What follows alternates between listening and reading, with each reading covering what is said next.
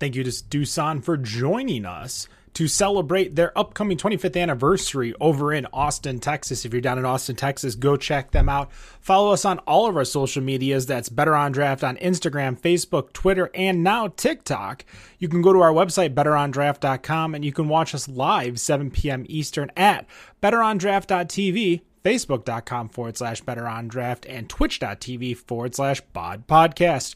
We want to thank our sponsors, including this month's sponsor, World Expo of Beer. Folks, it is back in Frankenmuth. We want you to go check it out. Come visit us as we'll be there. Zatuna Liquor over in Rochester Hills, just south of M59 on Rochester Road, and North Center Brewing over in Northville, Michigan, just south of Baseline Road in Northville. We appreciate you all listening. Don't forget to subscribe to us. Leave us a review on iTunes. Check us out on Spotify, Amazon, wherever you get your podcasts. And of course, watch us on our video, youtube.com/betterondraft.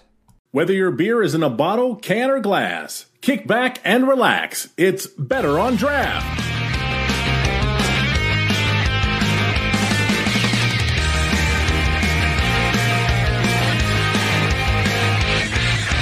Welcome, everybody, to episode 283 of the Better on Draft podcast. My name is Ken. Thank you so much for joining us. I appreciate it.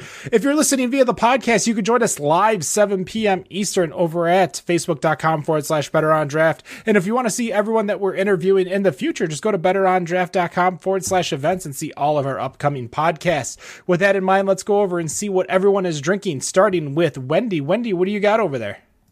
I am drinking a Hefeweizen from Live Oak Brewing. All right. And Dan, what about you? I'm, double fisting because it's 88 degrees and 4 in the afternoon. So why not? I've got a Bamberger. I think I'm saying that correctly, from Live Oak. And then I've got the smoked black lager as well. All right. And for me, this may be the last week. We all cross our fingers and hope, but I've got a Hobby Amber from Brooklyn Brewing, probably one of my favorite NA beers I've ever had. And I also found, brand new to the state at least, Witt's Peak, which is a NA wit beer. And I also got a Guinness 00 that I will be drinking here soon. With that in mind, obviously, if you couldn't tell who our guest was going to be, with Wendy and Dan both drinking a beer from Texas, why don't you introduce yourself? Tell us who you are, where you work, and what you do over there. My name is Dusan. I work at Live Oak Brewing Company in Austin, Texas, and I'm the production manager, head brewer, and I've been there for a little while. Been there for in my 15th year here, and I'm drinking some Schwarzer Rauch. Awesome. Now, we know that you joined Live Oak back in 2008. Prior to that, what were you doing? Were you a home brewer? Were you brewing at another facility? Kind of give us a little bit of a history pre-Live Oak. Brewing pre-Live Oak, I started making beer with my friends in college and mostly made ales and English-style beers. I didn't really even make lager beer when I was home brewing. I did that for probably 3 or 4 years and kind of tailed off a little bit and I was finishing school at UT and was kind of starting to get back into it. And then I was kind of also looking for maybe getting a job in a brewery and learning a little bit more than I knew at the time. And I went and bothered Brian Peters, who was brewing over at Uncle Billy's at the time, and he gave me a contact. It was a guy making root beer next to Old Live Oak, and then he gave me Steve's information, and so Steve Anderson hired me in 2008, and I hadn't really. I mean, I've started recently home brewing with my friend Hap over the last year and a half, maybe. But since I started working at Live Oak, I had not made beer at home. Yeah. Awesome. we just brought Nick in. Nick, what are you drinking over there? Can you guys hear me? Barely. You sound like you're in a vestibule. How about now? Church reference? Yeah, there we go. There you You know, I don't know where my headphones disappeared to, so I'm using my work ones here. Yeah, I'm great. Awesome. Sorry, I'm a little discombobulated. What am I drinking tonight? I am drinking a Live Oak Pils. Some pills. And this can with an H on it. Mystery beer. All right. The mystery beer. The Hefeweizen. That's the Hefeweizen from Live Oak. Yep. So back to you, Dusan. I kind of want to ask, because a lot of people, when they move from home brewing to production brewing, what was one of the biggest things that kind of shocked you or opened your eyes, like the differences of home brewing for someone that maybe is looking to open up a brewery themselves, but the big scary brew system might turn them away? Scary's kind of a good word. I mean, it's dangerous. There's a lot more things that can hurt you in a production brewery compared. I mean, I guess you can hurt yourself in your kitchen too, but there's a lot more. There's a lot more utilities and tools that you have to manage. As far as making lots of beer, I don't know. It's I guess I had a pretty big gap in between. I mean, at least a couple of years before, when I was making it home and working at Live Oak. But I mean, the first couple of years at Live Oak, I was just washing kegs. So I kind of eased into the beer handling part of it too. Over there, I was washing kegs pretty much exclusively for just almost 2 years probably. And then started filtering and doing cellar work and running the cellar for a couple of years, and then started brewing and handling yeast, doing that for a couple of years. And then Steve went to go start Big Bend out in Alpine and started taking over on the hot side, I guess, all the production stuff, all the scheduling, and then just kind of been doing that. And then we built a new brewery, and that was a whole deal. But I've still basically been doing the same thing since Steve left. Well, before we get into some of the beers that you sent us that everyone is drinking, there is a question that Rob wanted me to ask you before. As people know, Rob is not on the show today. But back on episode 254, we actually had your guys' Black is Beautiful on the episode of Better on Draft. What was the charity that you guys raised money for that Black is Beautiful? And what kind of variation did you put on that beer? We've done it 2 years in a row, and we'll do it again. We'll basically be doing it once a year. Both years went to the Austin Justice Coalition here in Austin, and the variation of the beer, we don't make a lot of English beers or big beers, and we were brewing it in the summertime, so it was trying to make it kind of in our wheelhouse, so we know we could make it and make it good. So we kept the hops the same, the all Cascade, and lowered the gravity a little bit and made it a lager, which I ran by Marcus just to make sure that was cool before we did that. And so it's kind of like a American hopped Schwarzbier, Fest beer, hybrid kind of beer. And what was the reason for choosing that charity, the Austin? What was it again? Austin Justice Coalition. Okay. We wanted somebody that was doing stuff in town to start, and we've just kept giving to them, and we'll probably do the same again this year. I think it's a little over $2,500 off of each batch. Awesome. So we're around 5 and counting now. we'll probably brew it a little bit later in this year and have it come out in the fall, because a dark beer in August and July in Texas is a little I don't know. Oh, I'm going to pass it to Dan, because Dan is one of those people who believes stout season is all year long.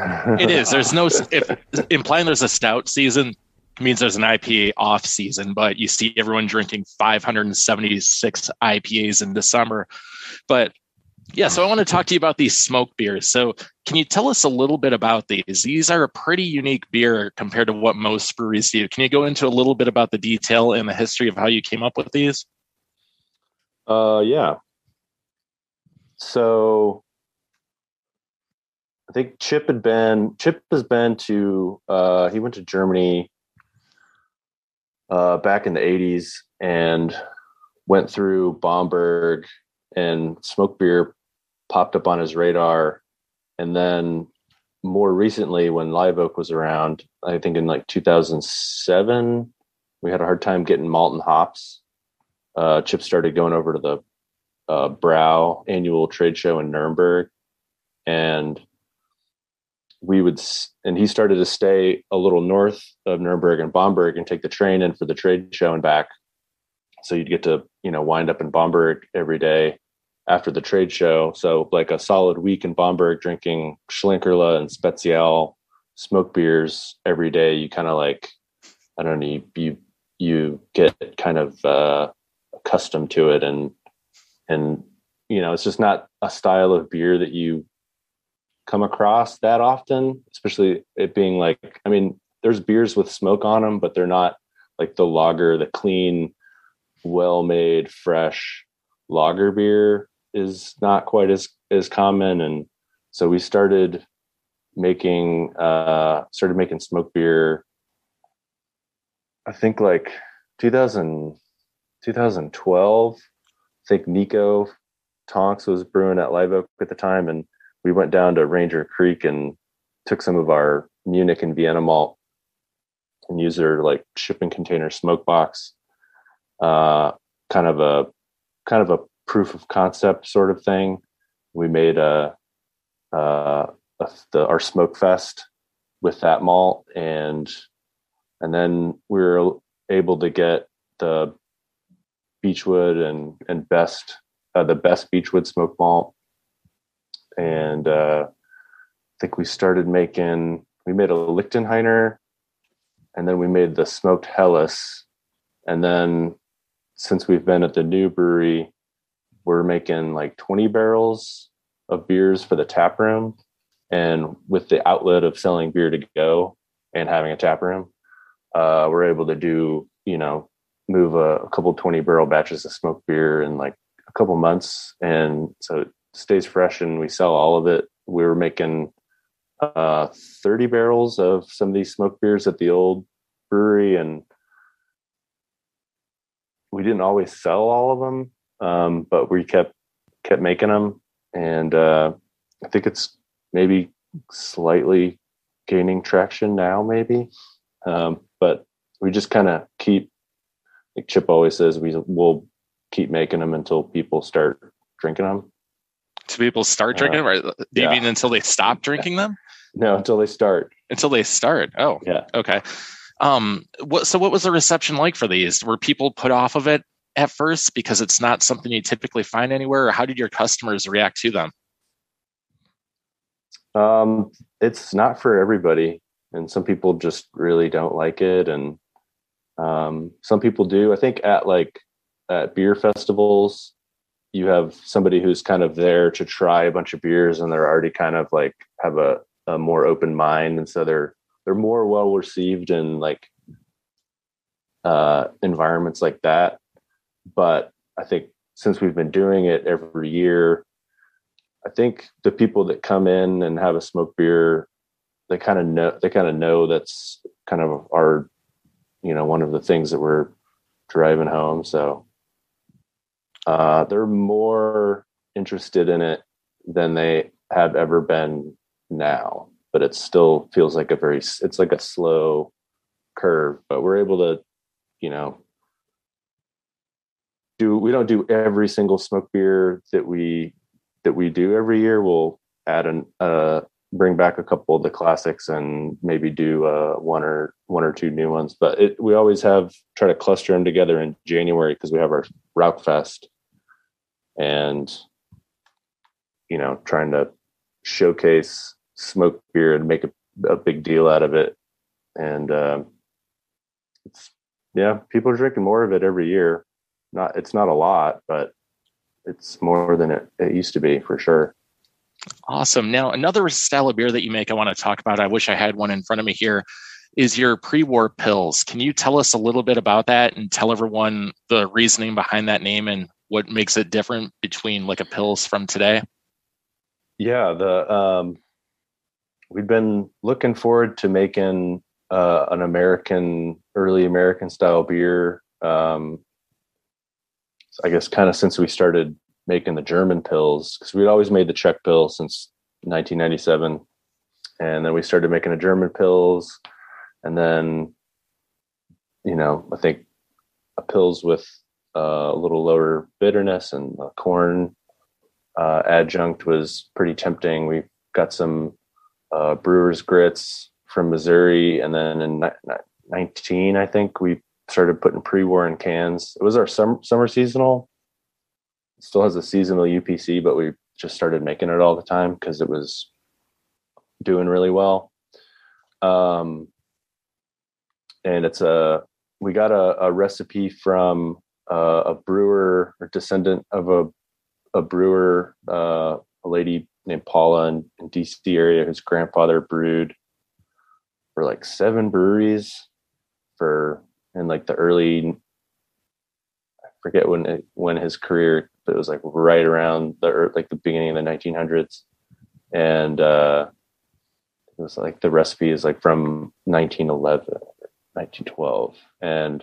But it's a rough recipe. It was just kind of like a ratio of grits to barley and what the hops were. And so we kind of, worked with that. And I mean, it's a pretty simple beer. It's just the pills, barley, corn, and middle fruit, and not too bitter. And the pre-pro is the name that you always see around in Texas. The state law, one of the things that you couldn't name a beer until kind of recently was pre-war, because it referenced a certain, it used to be something where you would see it on a label and it would like reference the strength of the beer. So it was like a misleading labeling term to make people think that it was like higher gravity. And so you couldn't use like pre-war strength, that was not allowed to be used, but they changed the rules and rewrote some of the what you could label, and so pre-war was okay. So that's why we picked that, because it was recently illegal, but it means like the same thing. And we were focusing on the war because I mean prohibition was pretty lousy, but compared to the war, it was not that big of a deal. So the war was a bigger deal to people at the time. So we're referencing that period of time with that marker. So. Awesome. Now, I did notice that you use a decoction mash, for this type of beer. Can you talk to us a little bit about that? A lot of people are not familiar with that style of mash when it comes to making beer. Yeah, decoction mashing is it's kind of an old school method for you can use it for compensating for lack of instruments, because you have your malt ratios and you're blending to temperature, and but you're boiling part of the mash and then adding it back to the main mash and stepping through the temperatures for the enzyme action, and as opposed to just like using a steam jacket to heat up the mash. And when you boil the mash, you get a little bit of Maillard reaction and a little more flavor and a little more color. It's pretty subtle difference. It's not extreme, but we do a single decoction on on all the beers that we do a decoction on, except for the Czech Pils gets 2 decoctions. So we'll boil the mash twice on that one. Awesome. Wendy, I'm going to pass it to you. I believe you have a question. Yeah, actually, I want to talk about this Hefeweizen. So I see on the website that you won an award from the GABF in 2019 for the Hef. Mm-hmm. And it's current. I don't know. I'm not sure if it's currently rated or if it was. I'm not sure how that works. Is number 2 in the world according to Beer Advocate. Mm-hmm. Why don't you tell us about it a little bit?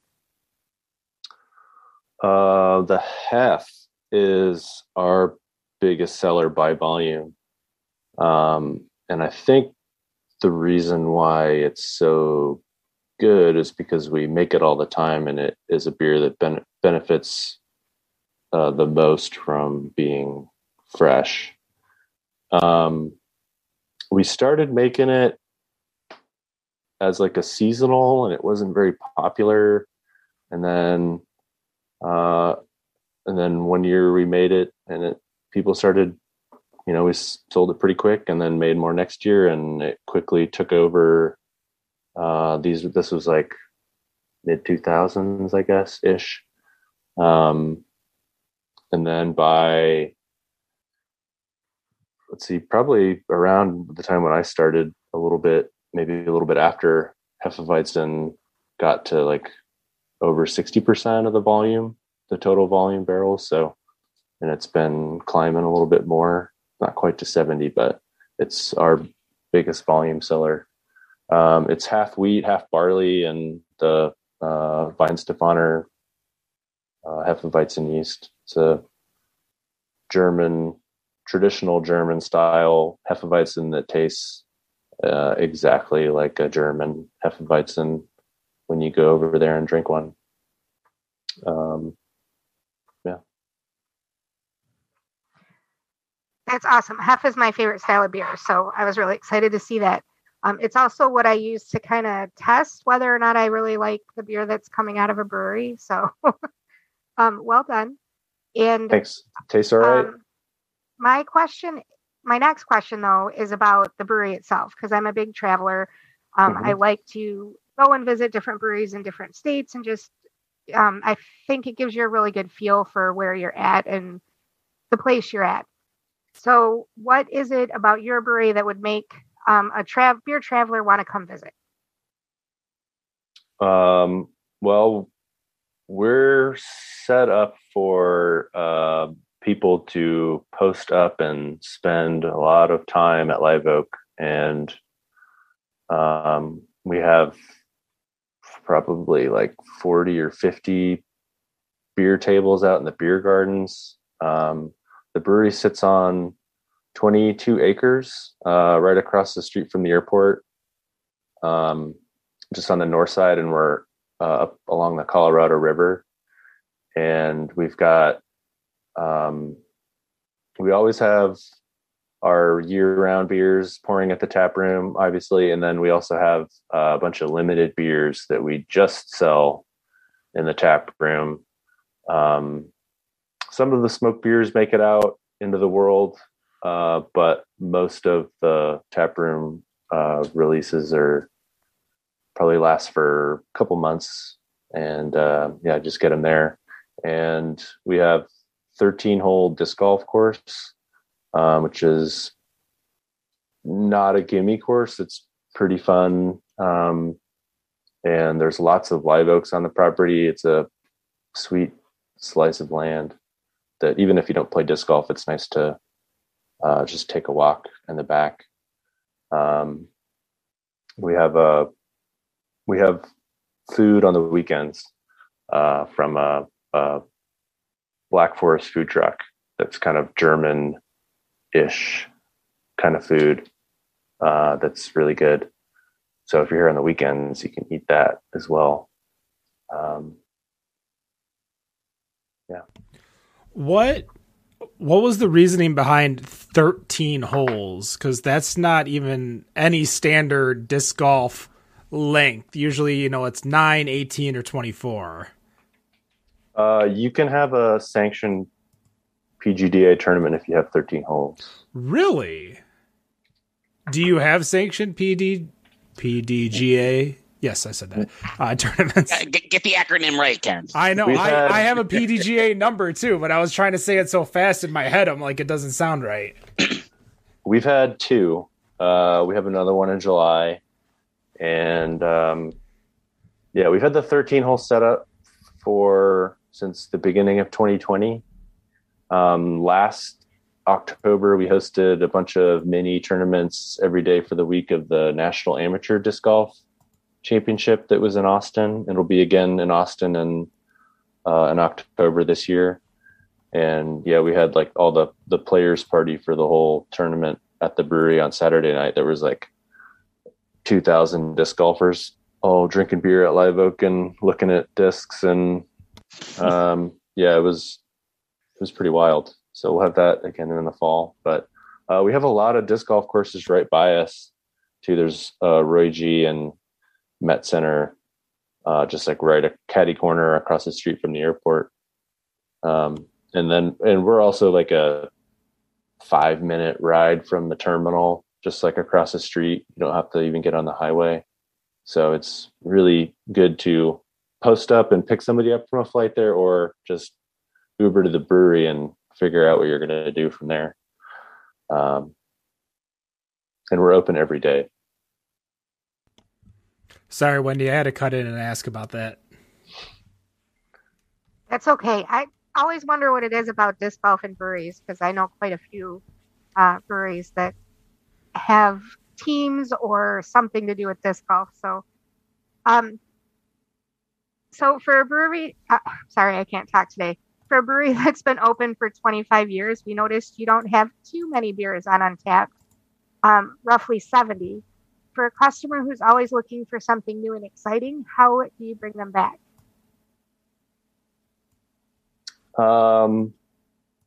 Bring them back. Well, I mean, I guess, the only thing that we're really doing new regularly is in the tap room. But I think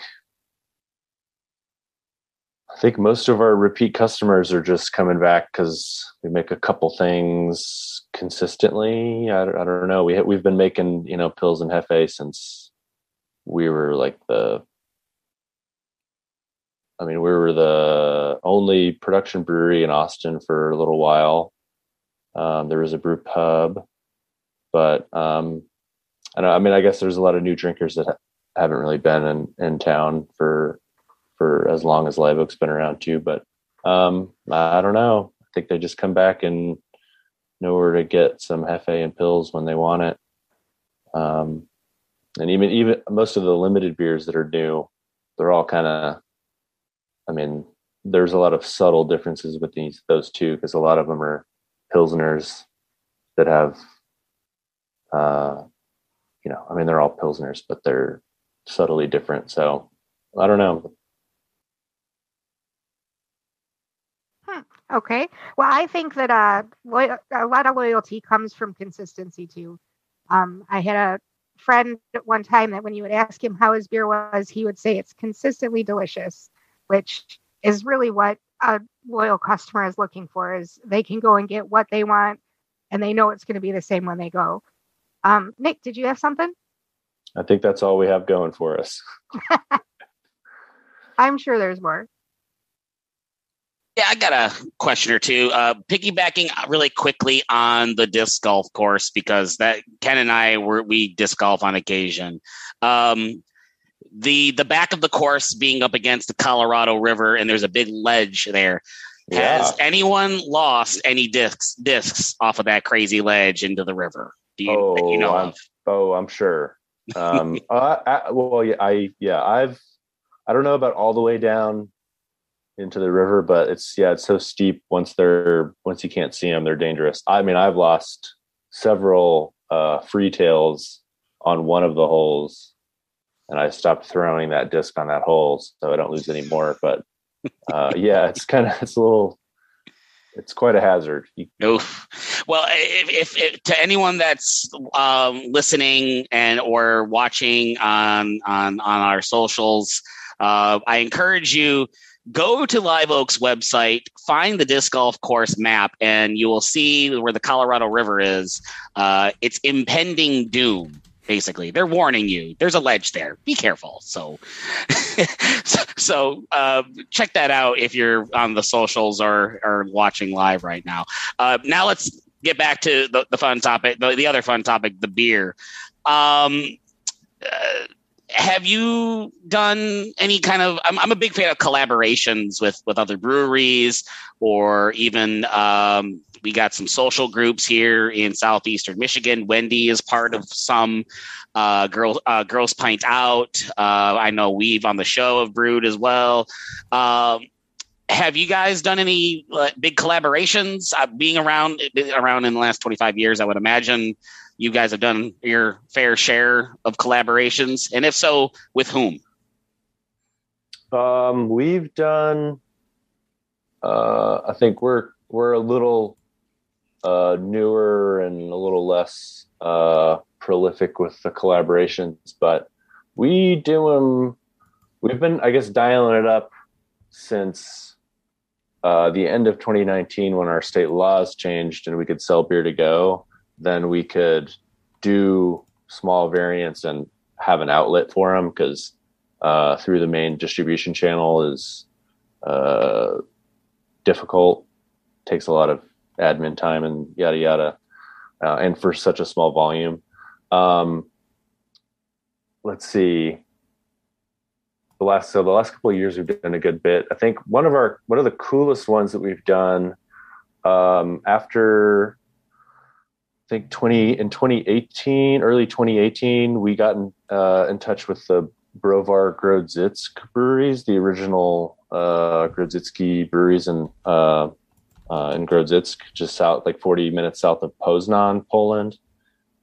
They got their hands on a can of beer, a Polish beer writer got his hands on a can of beer, and they saw him review it, and they reached out to us, and they had brought the brewery back into operation in 2016. I think it closed in 91. And so we went over there in 2018 and brewed a Grodzitsk variation at the Grodz brewery, which was super cool. And we went down to south of the brewery to the maltster that is making the smoked wheat malt for the brewery. That's the only thing that they didn't bring back from Ruin was the malt house. And so we got to see them where they make the smoked wheat malt, which is what we buy their extra couple pallets at every batch that they make like twice a year. And so that's enough for us to make Grodzicki all the time. So we're making it with the traditional smoked wheat malt made with the traditional recipe. Let's see, we did a cool collaboration with Riggs Brewery last year, 2021, where we bought some of their 6-row that they grew on their farm and brewery, and made a pre-war style beer with their 6-row, which is the original malt. We don't use that in our pre-war. We use our Czech-based malt. We tried it with the 6-row, but it's very similar, maybe not quite as good and more expensive to buy 6-row than your base malt, which is kind of defeats the purpose. But so we got their 6-row and made that beer, called it 6-row Pils. We made a Pils with it, and they came down. I think our first brewery visitors in a while at the beginning of 21. So that was really cool. And we've been stacking them up around town too. We just brewed a potato lager with Holdout Brewing, which was fun. We were learning about all the adjuncts that were used over the tough. But there were a lot of just out of necessity, wartime, like they need the wheat and barley to make food. So you got a supplement. So a lot of, learning that I was like North Germany was making some adjunct beers with rice and potatoes. So yeah, we made Spudweiser, which was fun. Oh, brother, that name. Where's Matt Bush when you need him, Ken? With a name like that, since he's the naming master. Yeah, I think he would have given a round of applause on that one. Yeah, he would have. You touched base on distribution. You guys have been canning now for about 6 years now, and Texas is, out of all out of the contiguous 48 states in the country, the largest. Where are they able to find you guys all across the entire state of Texas? And how is the distribution business in Texas, is given the size of the state? Beer distribution in Texas is big business. So we do our own distribution in Austin and surrounding areas, like up to Waco and even San Antonio ourselves, which is a lot of work. Distribution is our biggest department, and we've done that since we started. We have 2 distributors in Houston and in College Station Temple, which is small. We probably do like 80% of our volume ourselves, roughly. But we don't have beer in Dallas and Fort Worth. We were distributing there ourselves. It's a lot of work. I think it's not illegal now, but it was illegal for us to have a separate warehouse to supply Dallas and Fort Worth that wasn't our production facility. So there's a lot of the laws don't make it easy. We have a large enough cap, fortunately, to be able to distribute ourselves. So we still have many thousands of barrels to grow into that we could do ourselves. But the state changed the law for us to sell our territory, which was legal. And we did it with our Houston distributors, but that's illegal now. So we'd have to give it to them, but they could sell it to each other if they wanted to. So it kind of sucks for distribution deals in Texas. It's we sued the state and we lost. So that boy. That was like a 5-year deal, and it went all the way to the Texas Supreme Court, and they decided not to hear the case. So, oh wow. I'll ask this one last question. I'm going to turn it over to Ken. As part of that, Texas Supreme Court basically not listening, is that basically the end of it, or is there any opportunity to take it any beyond that, or is the juice not worth the squeeze at that point? That is above my pay grade. I don't know. Fair enough. Fair. You know what? I actually use that same excuse at my job. I'm an engineering supervisor for a utility company, and I use that excuse many times. So I can empathize with that response. I like that response. That's a good one. So thanks. Yeah, we'll see if anything happens, but I don't know. Yeah, I don't know who would pick it up and run with it after that. So sure. Yep. We'll see. Understandable. There is the legislation sessions starting next year. Every state's different. That's all I know. when it comes to their legislature, I know that much. So. I don't remember. I'm going to go ahead and turn it over back to Ken. Go ahead. Yeah. So 2022, this is your guys' 25th anniversary. 25 years in craft brewing, especially creating a brewery during a huge brewing slump in the United States. The late 90s, not necessarily known for, a brewery boom. What are you guys doing to celebrate this year for your 25th anniversary? Well, we've been cranking them out, but we're clustering them together. We've got a bunch of pilsners that are all be available. We're going to have a outdoor pills bar that's all pills, all different pills. We'll have 6, maybe 7. And then a bunch of food trucks, live music, and just just a lot of beer drinking on the 23rd of April. 25 years is a big deal. I think we'll do some of the standard like Stein hoisting, brewery shenanigans and stuff. Probably some polka music, and a lot of beer drinking.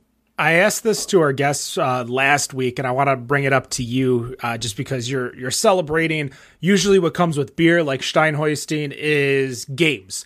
What is the game that you think you could beat probably the rest of your coworkers in that's a beer-related game? So whether it's, a Oktoberfest style game or something that you usually drink while you're playing like cornhole or beer pong.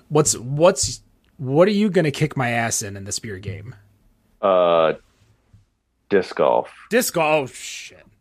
I mean, challenge accepted, Jen. No, not at all. I'm displayed now. I tell you what, I am terrible at disc golf. As much as I have a PDGA number and I've played in tournaments, I am not good. I use it as an excuse to smoke a cigar. Because smoke a cigar and drink a tall boy. That's what you're excuse. I can't. It's not what most of those people are smoking, though, Ken. I know, but for me, like a round of disc golf takes about 2 hours for a good 18-hole course or a 24-hole course, like a full length course. So that's about the length of a cigar, 2 hours. So it kind of goes hand in hand for me. Which is why I play disc golf, because I'm outside, so I'm not really annoying anyone with cigar smoke. And that's for me. No, you would kick my ass. I'm throwing the same 5 discs that I've been throwing since 2004, and I'm still, I would always say AM4. Not even AM3. I'm still AM4. That bad. So you guys are doing your 25th anniversary. Now, you mentioned the beer that you brewed in Poland, which is kind of like a very, very low ABV type beer, almost like a table beer. Why do you think we don't see necessarily too many very low, I should say, sessionable beers here in the United States, whereas the complete opposite, like Dan's talking about drinking 18% in 108-degree weather. Why do you think we don't see that really low sessionable ABV beer?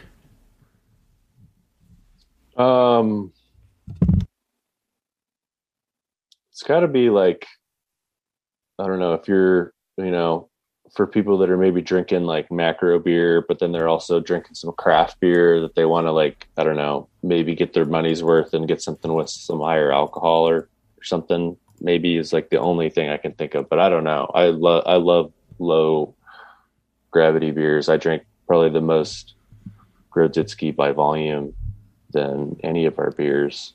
Pils is very close. What about your guests? I don't know. Do your guests see that and do they get scared away by the low ABV because they want, if they're going to spend the money on a beer, they want a little kick to it? I don't think so. I mean, for that with the Grods, the smoke is probably the deterrent there. But we make like a 3% non-smoked Grods, basically non-smoky Grods, really herbally, pretty bitter, all wheat, 3% beer, kindest beer in the summertime. And the average ABV on the tap wall board as the temperature starts climbing is definitely dropping. I think we were averaging like right around 4% of all the beers. We had several that were under, and then I think Hefeweizen is the booziest beer that we have on in the summertime normally. So I don't know, we stay pretty low, and people move through the low gravity beers when we have them on tap. We try not to have too many at once. But so we spread them out, but yeah, it's nice to have an option. I mean, and it seems like, more and more there's like Lone Star made 24/7 a couple years ago, and that's a 2.9% Lone Star beer that you can get anywhere, any bar that carries it. So it's like there's low gravity beers out there, and then more non-alcoholic beers, more non-alcoholic craft beers with lots of hops in there that taste good. Yeah, if this is your first time listening to the show because Live Oak brought you in and you wanted to hear about, from Dusan here, go check out a lot of our older episodes, just because I have been drinking NA beers since September. And I've probably had nearly every single one that you can at least get in the state of Michigan. That isn't an IPA, I should say. I have one more question before we kind of finish the show and get into our final questions for everyone. So this is my goal, to prepare everyone to ask their final question of you before we let you go. But we were doing a little research on you, and I wanted to know who is Mr. Zygote? It's like my illustration website. I was doing illustration and design and stuff before I started working at Live Oak, and continue to do it for a lot of our taproom beers and stuff. That was a name that came out from just like an earlier version of like the Mr. Universe competition, but like for zygotes. So it's like the first competition that you can do as a zygote life form. So it was the reigning champion of that competition. Wonderful. Well, as we end the show, everyone's going to ask you a final question before we let you go. We're going to start with Dan. Dan, what's your final question? All right. Ken actually passed this question over to me. Since you do a lot of lagers, do you ever do an alt beer, and would you ever make a smoked alt beer if you could? We did that for our one of our ex-employees, Mr. Zach Hill, was for years wanted this beer to get made. We made a shtick of alt when he left at the end of end of 2020. So we did make one, and it turned out pretty good. We got some ale yeast, some Kolsch yeast from the St. Elmo team to make that one happen, and it turned out pretty good. But that was our first one, our first alt beer, and that was after 23 years. So we finally did one.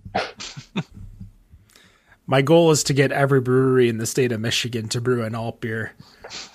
Nick, what's your final question? What beer is in your fridge that is not a Live Oak Brewing beer that you will be drinking this weekend? I think I stumped somebody, guys. Well, my friend Nico sent me some of his. Believe it or not, I've got an IPA that I'm gonna drink. Big Doinks. It's an all Columbus IPA that I love, and I have one of those that I'm going to be drinking. I drank a fair amount of Guinness, believe it or not. Oh, there we go. Also kind of falls into the low gravity cat. Oh, how was that? For those that are not able to watch and they're just listening, Ken just held up a Guinness Zero up on the screen. It's really good. It goes down for me, like when everyone talks about how thick a Guinness is, this goes down like a regular, like a person drinking Guinness. It's so good, so smooth, so silky. It's even got like whenever you crack open a Guinness can and that first rush of beer pops up and head, and you're like, oh my god, it's gonna overflow. That's definitely the same experience you get here. But yeah, is it nitro? Yeah, it's nitro. Oh damn, you'll nitro NA. I love it. I'm excited for it. I'm glad I found another 4-pack at the store that I went to a couple days ago. But Wendy, what's your question? What is the next beer that you are really excited to make? Let's see. We're going to be making a rice adjunct beer, which we haven't done yet. Kind of similar to corn, but yeah, it'll be right. We've got some rice grits that we'll be making a beer for.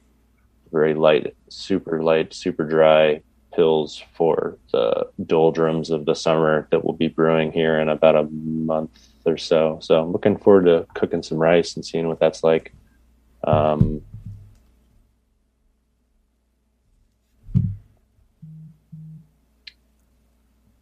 right. That's all right. So my final question, now that I know you're a disc golfer, I did see that you guys do a lot of collaboration with Mint, who hosts a putting league over there. Do you throw any other companies, any Discraft in your bag, or Latitude, or? I used to throw a lot of Innova and Westside discs. Okay. But I've been. Yeah, the Mint guys came out with a couple new discs over the last 12, 16 months, and there's like maybe one more empty slot for understable mid-range, but yeah, my bag is full of Mint. So yeah, I throw my main driver is a Z Tracker from Discraft, and then my mid-range, I don't know what it is, but I love it.